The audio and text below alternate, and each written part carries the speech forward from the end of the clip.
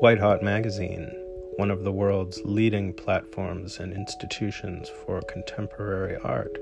Visit us online at whitehotmagazine.com and follow us on social media.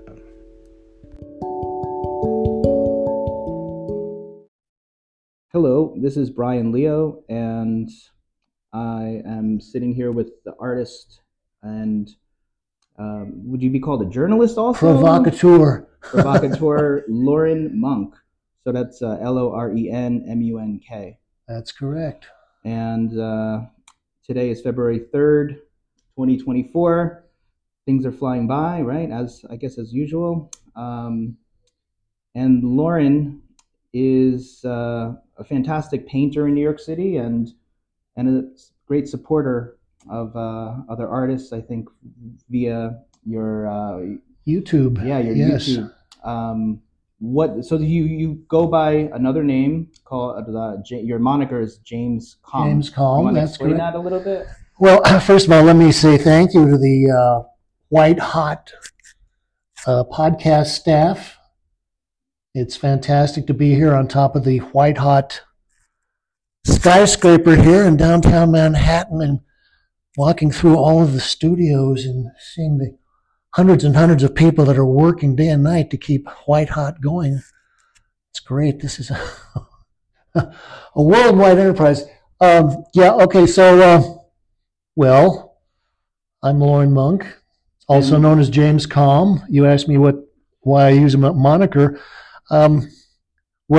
K-A-L-M is actually short for my wife's name and my name. So her name is Kate Augenblick and my name is Loren Munk.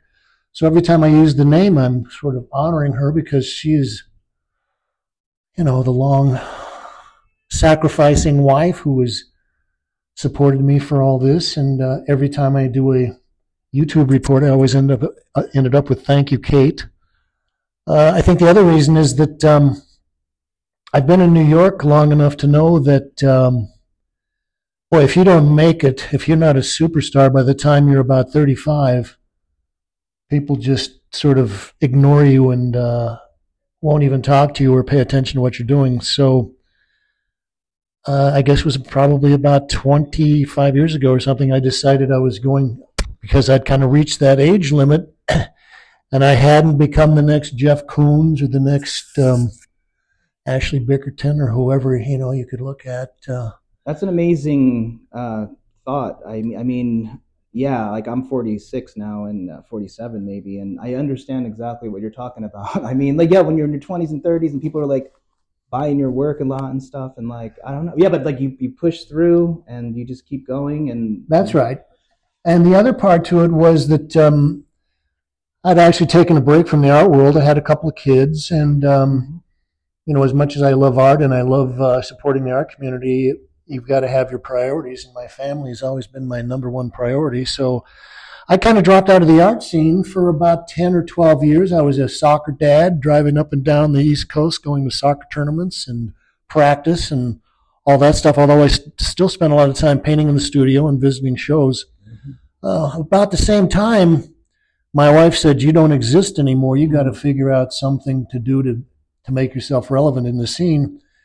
And at that point, I was talking with someone, and it's a mutual friend of ours, Chris Chambers, who had started writing for a little magazine newspaper. Part of it was online, called New York Arts, run by a guy named Abraham Lubelsky. Mm-hmm. And he said, "Gee, Abraham's always looking for writing. Maybe you could start doing some writing." And I said, "Well, that would be a great way to sort of get my name out there, but I don't want to be known as an artist, a failed artist that now writes." So part of the James Kalm thing was coming up with a new name that I could use. And for 6 or 7 years, I was totally anonymous. Nobody knew that Loren Munk was James Kalm, and I kept it that way intentionally. And I wrote a lot of articles. I think I probably wrote at least 100 articles for New York Arts, and then I went over and was writing for the Brooklyn Rail, which I still occasionally do things for them, and I'm a big supporter of the Brooklyn Rail, Fong Bui, and the whole crew there. I love them. They're great people. Anyway, so that was how I started out with the James Kalm thing. And then in 2006, Probably within about 6 or 8 months after YouTube went online, my kids introduced me to it and said, gee, Dad, this is an interesting thing. They got video. And so I started watching YouTube, and I realized, gosh, you could do something with that in the art world, but what would you do? How would you put that out there?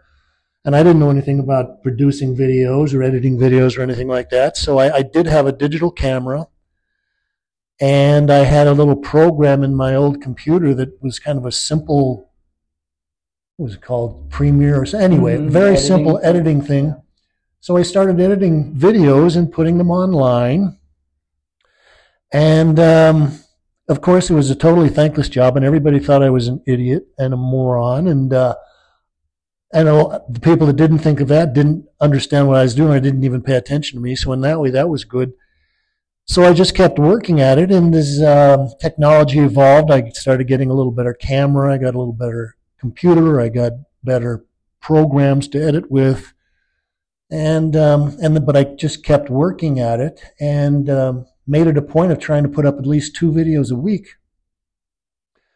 So over the period, now at this point, it's been about 18 years, going on 19 years of doing videos, and I have 2 channels.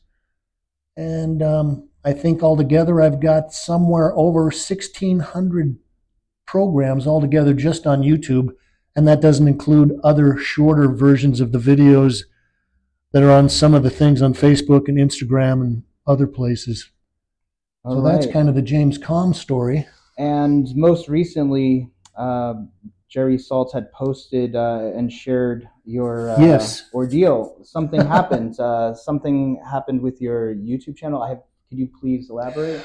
Yes. Well, I should be giving you all a warning about what is happening, what will be happening in the future, because as people have become more reliant on Instagram, Facebook, Twitter, YouTube, all of those public platforms, and you could consider this a conspiracy theory, although every time I come out with things and people say, oh, that's a conspiracy theory, a few years go by and they go, you were right on point, man. How did you know that was going to happen? So what ended up happening to me is that I guess it was December 20th, something like that, 21st. I was actually coming home from a Christmas party with my wife. We're getting ready to go to bed. I happened to check my email on my phone, and I saw a little email that said something like, Dear James Kalm, this is the YouTube team telling you that unfortunately, your YouTube channel has violated community standards for nudity and sexual content, and we have taken your channel down. You can appeal it, blah, blah, blah, blah, but probably, we know you're disappointed, and that's it. So I took a couple of days. I thought about it. I talked to my son, who is a producer out in California and consults with me in certain things, and talked with Kate and did some research, and I made my appeal. I thought it was a very good appeal. Of course, they've got a word limit on there, so you have to make a really good appeal in something like less than 250 words. So I did the best I could, and of course, within like 2 hours, I get a response back saying, gee, we know that you're disappointed, but we're denying your appeal. So basically, what does this mean? It means that your channel is gone forever. And that channel was called the James Kalm Report? That was the James Kalm Report. That was the main one. The other channel that I have is called Rough Cuts, and that's probably started about 3 or 4 years after the James Kalm Report. Anyway, so I was devastated. I had 18 years of videos, like I said, over 600, maybe more than that at this point, a lot. And beyond just my own personal time and interest, there was a real archive there that goes back to 2006, recording exhibitions by a lot of very important people and a lot of unimportant people, but it's a real kind of a cross-section of the New York art scene. Anyway, I was shattered. I felt terrible. And then when they started doing research, and the great thing about YouTube is they can totally shut you down and do all this other stuff, but then there's always going to be YouTube tutorials about how you can come back from this. Okay. So I probably spent the next 3 or 4 days hours every day watching these videos of how you come back. And also, YouTube has a lot of its own content that they put out there, and theoretically they have standards. They've got what they call the educational, documentary, scientific, and artistic exception to the standard community standard. So I went and I had to study that, and I literally had to take every paragraph that appears in these particular tutorials, and I had to study that. And basically what they say is that they don't censor everything. They actually have exceptions for, like we're saying, fine art, scientific things. They were talking about, we have scientists that are doing work on syphilis in Africa, and so you're in there and you're doing videos of people's genitals, but it's not done in a salacious, pornographic way. This is actually done in a very high-minded, scientific way, and that's kind of what I thought I was doing. Although, let's face it, you get into the New York art scene, and you don't have to dig very deep before you come into the kind of the salacious, transgressive area of the art world. But even so, I wonder what specifically it was. Like, I mean, what do you have anything in particular? Yeah, I've got lots of really that had some nudity. Was it like some performance art space, or like? Well, to tell you the truth, or just maybe just 2D work, yeah, or sculptures. I've been putting up things for many years, and what generally had been happening over the years is they would give you a little notice. They would say something like, "We have reviewed the content of this, and we have found that it's not acceptable for people under 18, so we're putting it behind an age wall, an age barrier, which means you can watch it if you're over 18." And I always thought, that's great. They have various marks. They have various ding marks that they can give your channel for various things. And if you ding them, and it's not just about sex and nudity, there are all kinds of things: misinformation, scams, spam, bad language, things like that, threatening people, bullying people. There are a whole gamut of various things that they can take down your channel for. When I look through the list of all the various things, people selling cryptocurrency, retirees and taking away their pension to buy Bitcoin. Even recently, just like 2 days ago, 3 days ago, right? With Mark Zuckerberg, the guy from Snapchat and TikTok, right? Like what? I mean, absolutely. And when I looked at the list of all those things, I'm thinking, gee, I'm actually pretty lucky. I'm in like a very elite group if I get taken off for like nudity and sexual content. That sounds kind of good from my aspect compared to the other stuff. Yeah. Anyway, so it was basically, you can reach out. Funny enough, it's like, if you want to reach out to, mostly a lot of people are saying, this is all baloney. This is not being decided by human beings. This is all being done by AI and algorithms. So these people, no human being has probably even seen anything, and they probably have algorithms that can look at a video picture, and say, oh, look, there is a nipple, there is a penis, right. There's this, there's that. And they don't distinguish between whether this is art, pornography, science, or whatever. They just clamp down and just shut down your channel. Okay, so basically what I ended up having to do was I had to go onto Twitter. I had to approach a group of people called the Team YouTube, and I had to approach them and start asking them questions. I think ultimately what ended up turning the tide was that between Jerry Saltz and him asking his, I don't know how many followers he has on Instagram, but like tens of thousands, maybe hundreds of thousands, asking them to send letters and stuff to YouTube. And also, back in 2011 or 12, I was actually on the front page of the cultural section of the New York Times, and there's a picture of me in the studio, and I'm moving paintings around, but the headline of the article was,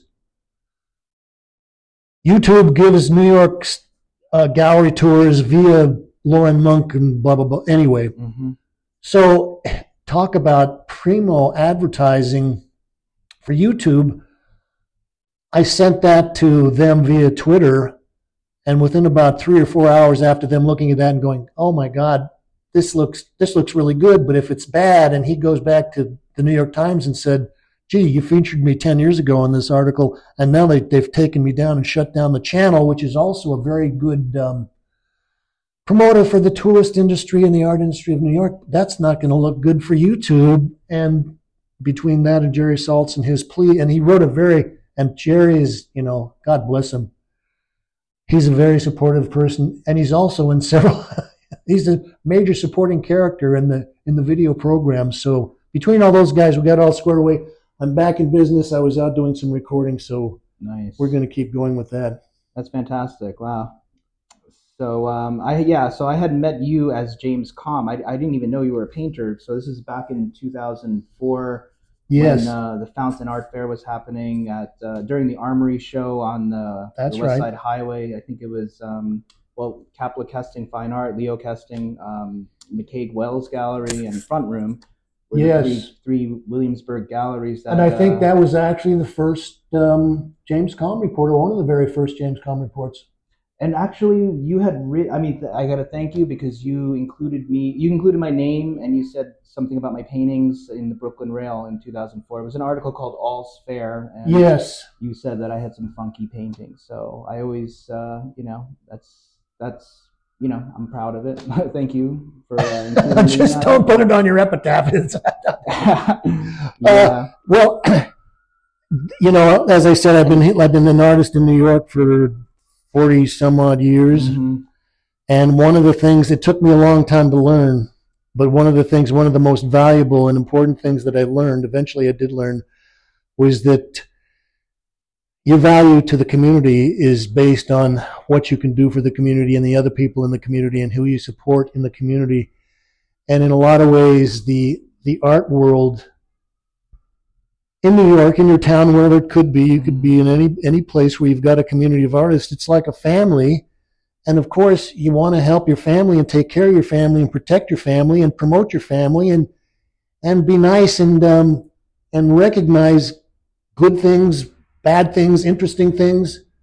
And that was one of the reasons that I started doing the Kalm Report. Is I saw a lot of work happening. I realized I was very lucky to be in New York, also to be aware of what's going on, because there are a lot of people that are in the art world and they're so isolated from everything. They're kind of in their own studio. They're totally focused on themselves and their problems and, getting ahead for themselves. And I realized that's where I was for a long time. But I wanted to, grow up and be someone that was out there helping people and trying to get the word out, because that's, I think, is an important part of what being an artist is getting people to look at the work, talk about the work. And like I said, could be good, could be bad, could be interesting, but acknowledging and talking about it is the important part. I agree. Yeah, that's fantastic. And I don't know. I thought of this quote from Joan Semmel. She was my painting teacher at Rutgers, and she said something like,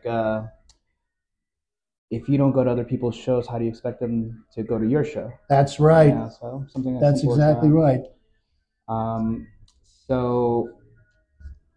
Yeah, but I mean, I've seen you around town from everywhere. I mean, in Bushwick, Chelsea, that's everywhere. You're just We could talk a little bit about my painting practice. Yeah. So you're from Salt Lake City, Utah. That's right. And you came here in the 80s or late 70s? I came here in 1979 to go to school at the Art Students League on the GI Bill.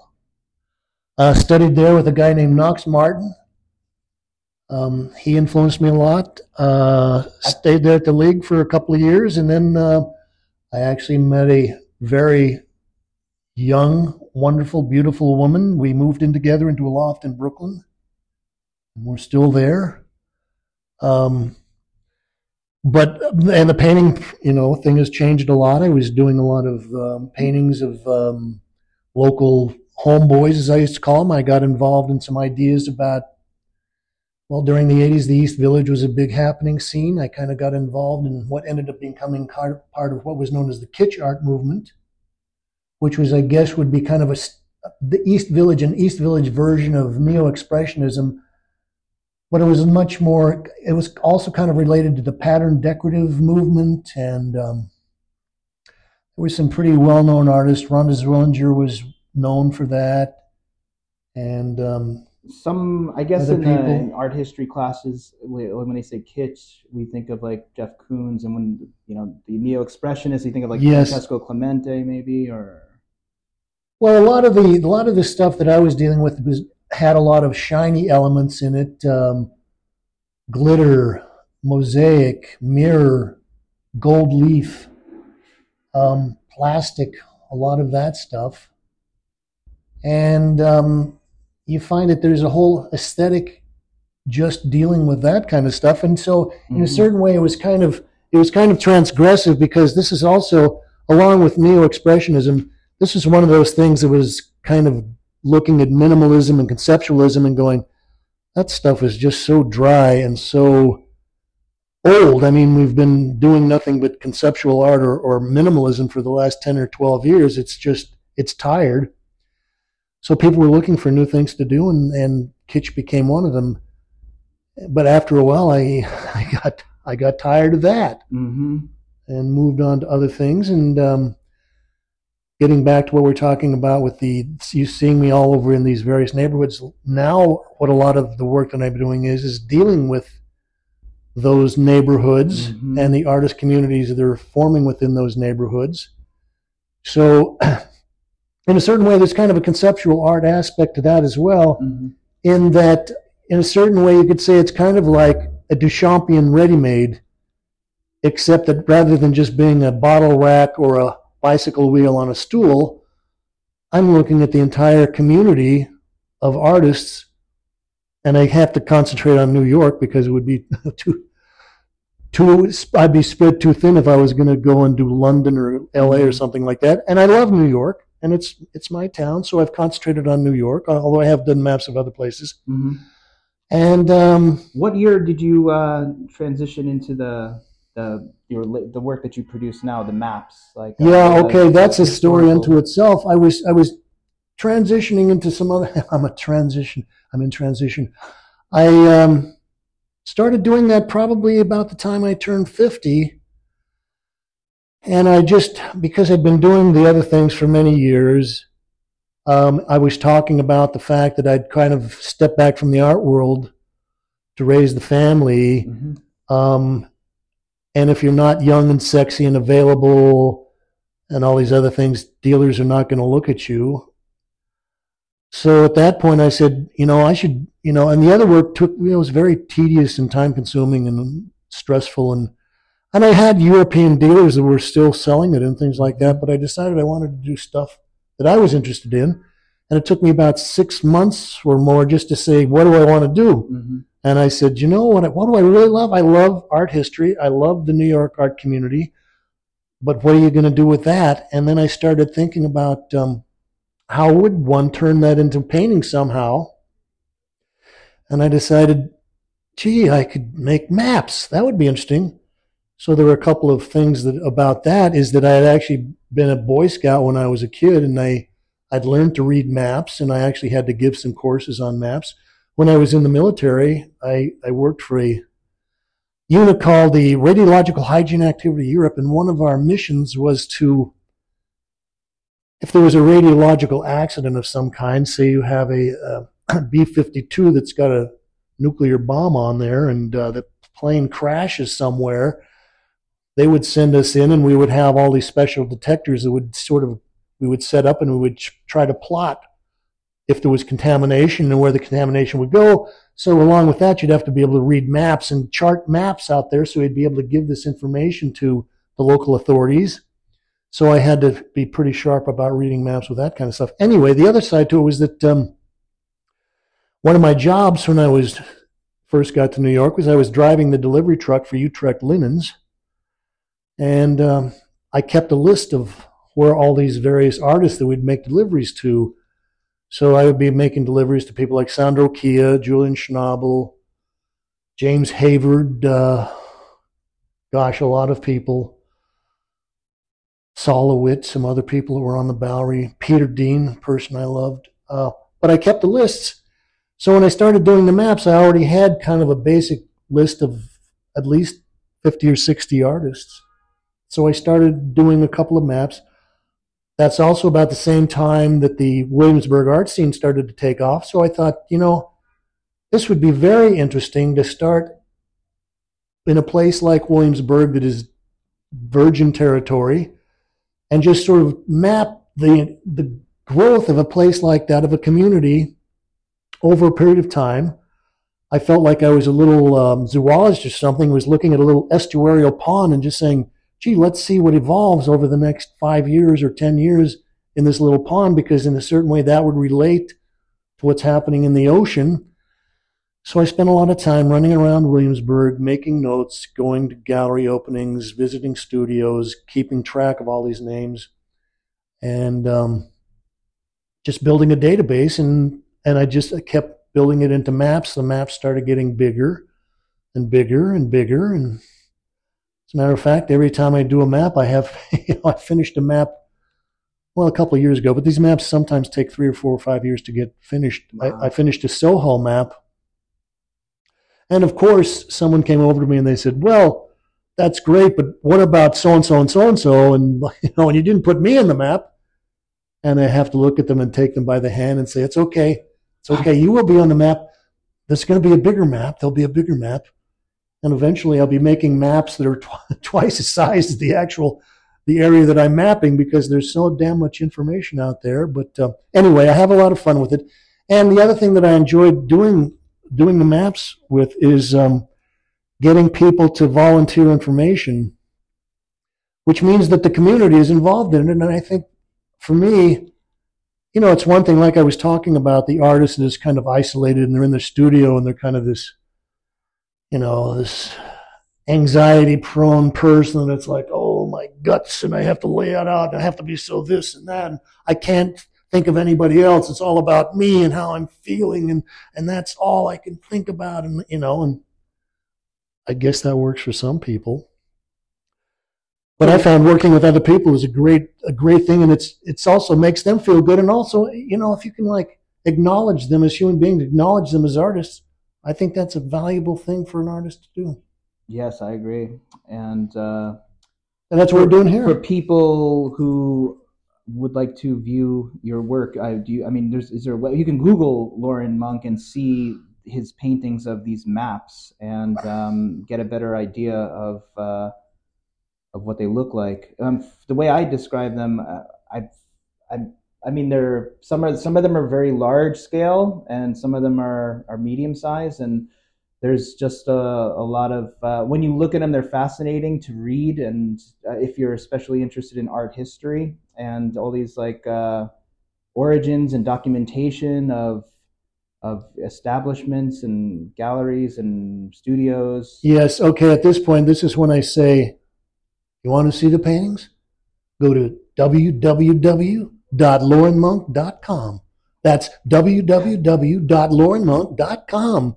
It's not all of it's there, but most of it's there, and I keep trying to update things. And when we have shows and things, that usually gets put there as well. And there's also a link to most of the new YouTube videos, so there's a lot of stuff there. I post things on Instagram. I guess you could follow me at Loren Munk Studio on Instagram.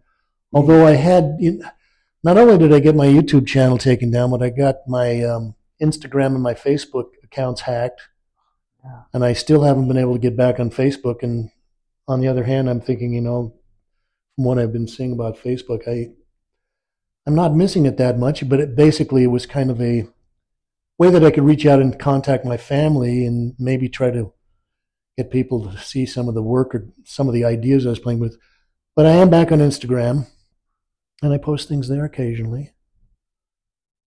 So was it last year when you had your show at Marlborough Gallery on 25th Street? Well, it wasn't my show. I was in the show. It was a fantastic show.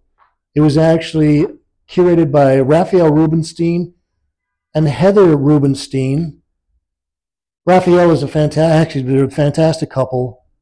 Raphael has been one of the major art critics in New York City for, now I would say at least 25, maybe 30 years. He also teaches down in Houston.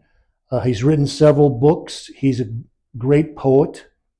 His wife is a fantastic artist. They also have a little gallery that they have. I think it's out somewhere near the Delaware Water Gap. They sell some outsider art there, and he's usually in the outsider art fair. Anyway, he curated a show called The World's Diagram, and it was at Marlboro. It has a beautiful catalog, and I think he put about 40 or 45 artists in the show, and I was very, very fortunate to be in the show. And maybe it was before COVID when didn't you have a solo show in Chelsea? Was it? It wasn't at Lion Weir or no. I haven't had a solo show in about 6 or 7 years now. Mm-hmm. I don't know. I guess maybe it's got something to do with my demographic unit that I am in. I don't know. Well, I actually do know, but I'm not going to say.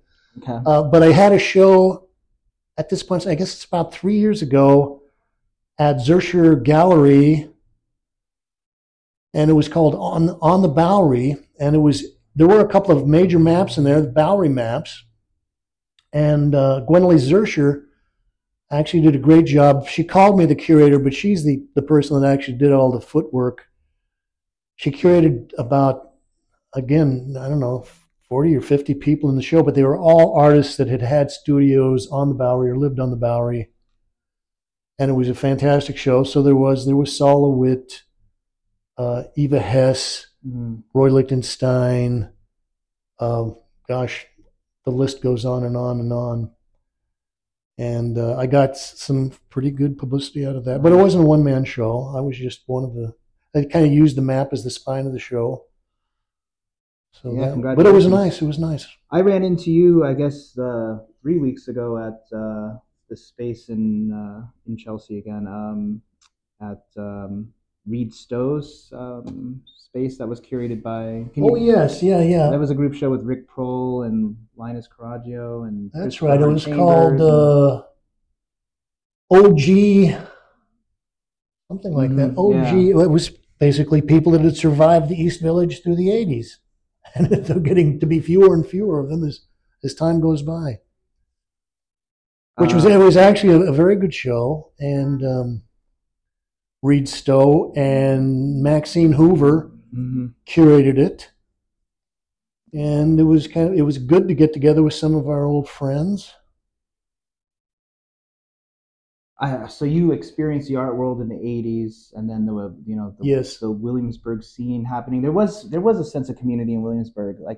Yes, there was. It was a fun time in the late 90s, early 2000s. And but do you feel that way in any particular Bushwick? I mean, in the last 10 years, maybe. Or? Well, I as I say, and I hate to say this because it's.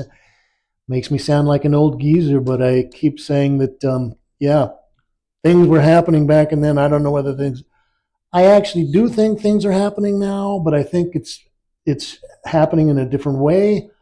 I think social media has changed the way that people form communities. It's not the same because you're basically just words on a screen, a lot of this. However, you can, if you come in and spend time hanging around, and I guess maybe the new neighborhood is Tribeca. Lower East Side. There's the Lower East Side is actually kind of quieting down a little bit. A lot of people are moving over to Tribeca. But the Lower East Side is still interesting, and a lot of things happening around the Bowery and below Canal Street. And if you know people, you do get out and you do have a kind of a community. But a lot of the young people, I don't know who they are. They won't talk to me. They say, well, that's not true. I actually will be in a gallery and people will hear me talking and they'll walk over and they'll go, "Are you James Kalm?" And I'll go, "Yeah." And they say, "I recognize your voice," because they never see me on screen. So the only James Kalm they know is the voice of James Kalm, which is part of my. Oh yeah, it's true. That's part of my program when I came up with the concept of doing the Kalm Report, that I would never appear on screen. Although people are looking and they're going, "I saw your reflection in the glass on one of those paintings." Anyway, but I think that there are communities, but I think it's a different thing, and it's less of a in real life community. things have changed so much. I mean, with art fairs and, as you were saying, Yes, social media and COVID, a whole lot of yeah. things. Oh my gosh, yeah, COVID really, of course, like everyone flocking to Instagram and trying to make virtual spaces online and stuff. And um, but so in 2024 right now, I feels like there's a lot of like independent artists that are not really seeking representation so much. Maybe just like a lot of artists on Instagram, like all over the place. Like we might, so I think I read somewhere that we might even have like the most artists or people that, yeah, that are making art like in like human history or something. I don't Well, know. I would say that that's probably true. As a matter of fact, I'm working on a painting titled something like one of the 500 million pieces of art created this year. So I think that's probably true. Um, but it also goes to, like I was saying, you have a new way of viewing Mm-hmm. art, interacting with artists. But I think that there is a downside, a major downside to it, and I think that part of it is you just end up being so totally overwhelmed with stuff that you really can't see anything. We were talking also about the art fairs, and Mm-hmm.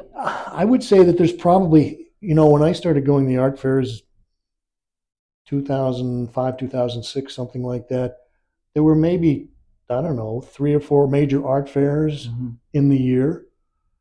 Now it's just like one art fair after the other, and I know that there are a lot of people, particularly young dealers, that are starting out trying to bankroll a little gallery, and they feel like, gee, I've got to go to all these art fairs, and boy, you have 1 or 2 bad art fairs, and whammo, you are out of business because they're very expensive. The fashions are changing so fast. If you go to an art fair, it's like I was walking through an art fair recently, and just even if you're spending a couple of hours there, but there's like 300 booths, that means you've got less than a minute to look at each booth, and generally you're not going to do that. You're going to like walk by, and probably 85% of those booths you're going to give maybe 15 or 20 seconds to at the most. Mm-hmm. And then the other ones, maybe you'll spend a couple of minutes there and maybe stop and chat with somebody. But you're just so overwhelmed with all this stuff, and I think that that's one of the downsides of what's happening with social media, because it's so easy for people to pump out, literally they can spam bot you with all kinds of stuff, and it's hard to Yeah. separate the wheat from the chaff. Yeah, there's an oversaturation, and a lot of people simply equate success with the amount of followers and likes that Well, first of all, I think the real success is the money success, but the money brings the followers, the money brings the likes, the money brings these other things. I don't think, you know, there was an article, I think, I guess maybe it was Hyperallergic a Mhm. month or two ago, and someone was talking about, I got dinged by arguably the most famous artist in the world. I'm going, really? It's like this guy got Jeff Koons or somebody responded, was like, no, I go in and I read this, and I'm going, okay, it's some Like Alex Monopoly or something. younger artist in the Bronx. His claim to fame that he was one of the subjects of a John Ahern sculpture, and maybe he hung out with John and worked because John did a whole bunch of characters in the Bronx. But this is 30, 40 years ago. And I looked at his paintings, and the paintings are okay. He's actually kind of, I would call him a pretty good academic painter. But, he's not, What take about your pick, the latest hot artist, how do you? Zoe, what's her name? Oh, Yeah, I can't think of her last name. Right. Anyway, there's a lot of people that come and go, and but they're much more famous than that. But because he had, I don't know what, hundreds of thousands of followers on Instagram, he suddenly thought, and look at his auction records. You want to see who a hot artist is? Look at their auction records. If they haven't sold a painting for over $1 million, eh. Not that I'm in that category, but if we're talking realistically in the New York art world, I think that's pretty good standard to go by. hmm. Um, What about during the time of NFTs? Did you ever, for a split second, think about No, experimenting? no. I never. Same thing with cryptocurrency. Like I say, I've been around long enough to, when you could smell this stuff, you can smell it. And the whole NFT thing, I just thought from the get-go, first of all, what the hell is it? If you can't understand what something is, do not invest in it. Okay. Do not spend your money on that stuff. Same thing with cryptocurrency. I actually sold a painting, and part of the payment I got for it was in cryptocurrency, and I don't know what the hell, it's like I got $1,200 in Bitcoin 5 years ago, 4 years ago. Mm-hmm. I don't know where it is. I don't even know if it's worth anything these days. Probably not. Oh, but, you're wrong. You're wrong. Well, you had $1,200 5 years ago. Maybe that was like 2017. Bitcoin was about 2,500 back then. Well, so you probably have like 0.5 Bitcoin, which is like now $20,000. Yeah. Okay, that makes me feel better. You got to find it. Yeah. I'll never find it. It's better as a legend than actually to have the money. But no, that never tempted me. I'm very much a hands-on type of guy. That's why I like to be out on the bike, like I was this afternoon. I'm on my bike. I'm pedaling through the neighborhoods. I'm looking through windows of galleries. I'm seeing the people. I go into the gallery to interview an artist, John O'Connor. I shake his hand. We look at the paintings. We're talking about the paintings. People are there. They're coming in, not coming out. You can look at them. You can taste them. You can smell them. It's good. You can touch them. Well, maybe you shouldn't touch them, but they're humans. Most of the time, when you visit spaces, most people are welcoming. I mean, you said with a few exceptions of some younger spaces or newer spaces. It's not that they're not welcoming. I think one of the interesting things with me, because I've been doing the videos for so long, is that I have seen the change in people's attitude. For many years, Gagosian would never let you openly video in the galleries. Okay. So that didn't stop me, because I have what I call the spy cam, and I kind of strap my camera around my chest, and I would turn it on. And I would just walk in there, and you keep videoing as long as you can. But I got a lot of interesting programs. I mean, some of my most popular programs were shows that theoretically were forbidden. And so have you been able to monetize from the YouTube videos? I never monetized. That never was my intention to monetize. I have my children are saying, my wife is saying, gee, you should monetize. People are saying, you could have made hundreds of thousands of dollars. I don't think so. I've looked into it, and I guess if I wanted to flat out just design everything for monetization, I could. It's never been my desire. Mm-hmm, mm-hmm. I have a different thing, which is I love art. I love artists. I want to bring the New York art world to a worldwide audience. If the people out there enjoy it, if they can learn something, if it kind of adds to their art education. I get a lot of comments from schools and colleges all over the world that say, I assign your videos to my students. This is like supplemental courses that they're taking, and it's very important that you keep doing it, and that makes me happy. I would probably pay just to do that. So I'm not in it to make money. Although somewhere down the line, I guess the archives and something would be worth something. But ultimately, I would like them to go to a museum, but that'll never happen. I don't know. Like Smithsonian, I don't know. Who knows? Well, like I said, I just happen to be in the wrong demographic group, so doesn't matter what I do. Going back to your paintings then. So they have to be, they're oil paintings. Yes, oil paintings. And you say sometimes it could take up to like 4 years to make, 5 years. Yeah, it's how many matte paintings do you have you made? Oh gosh, dozens.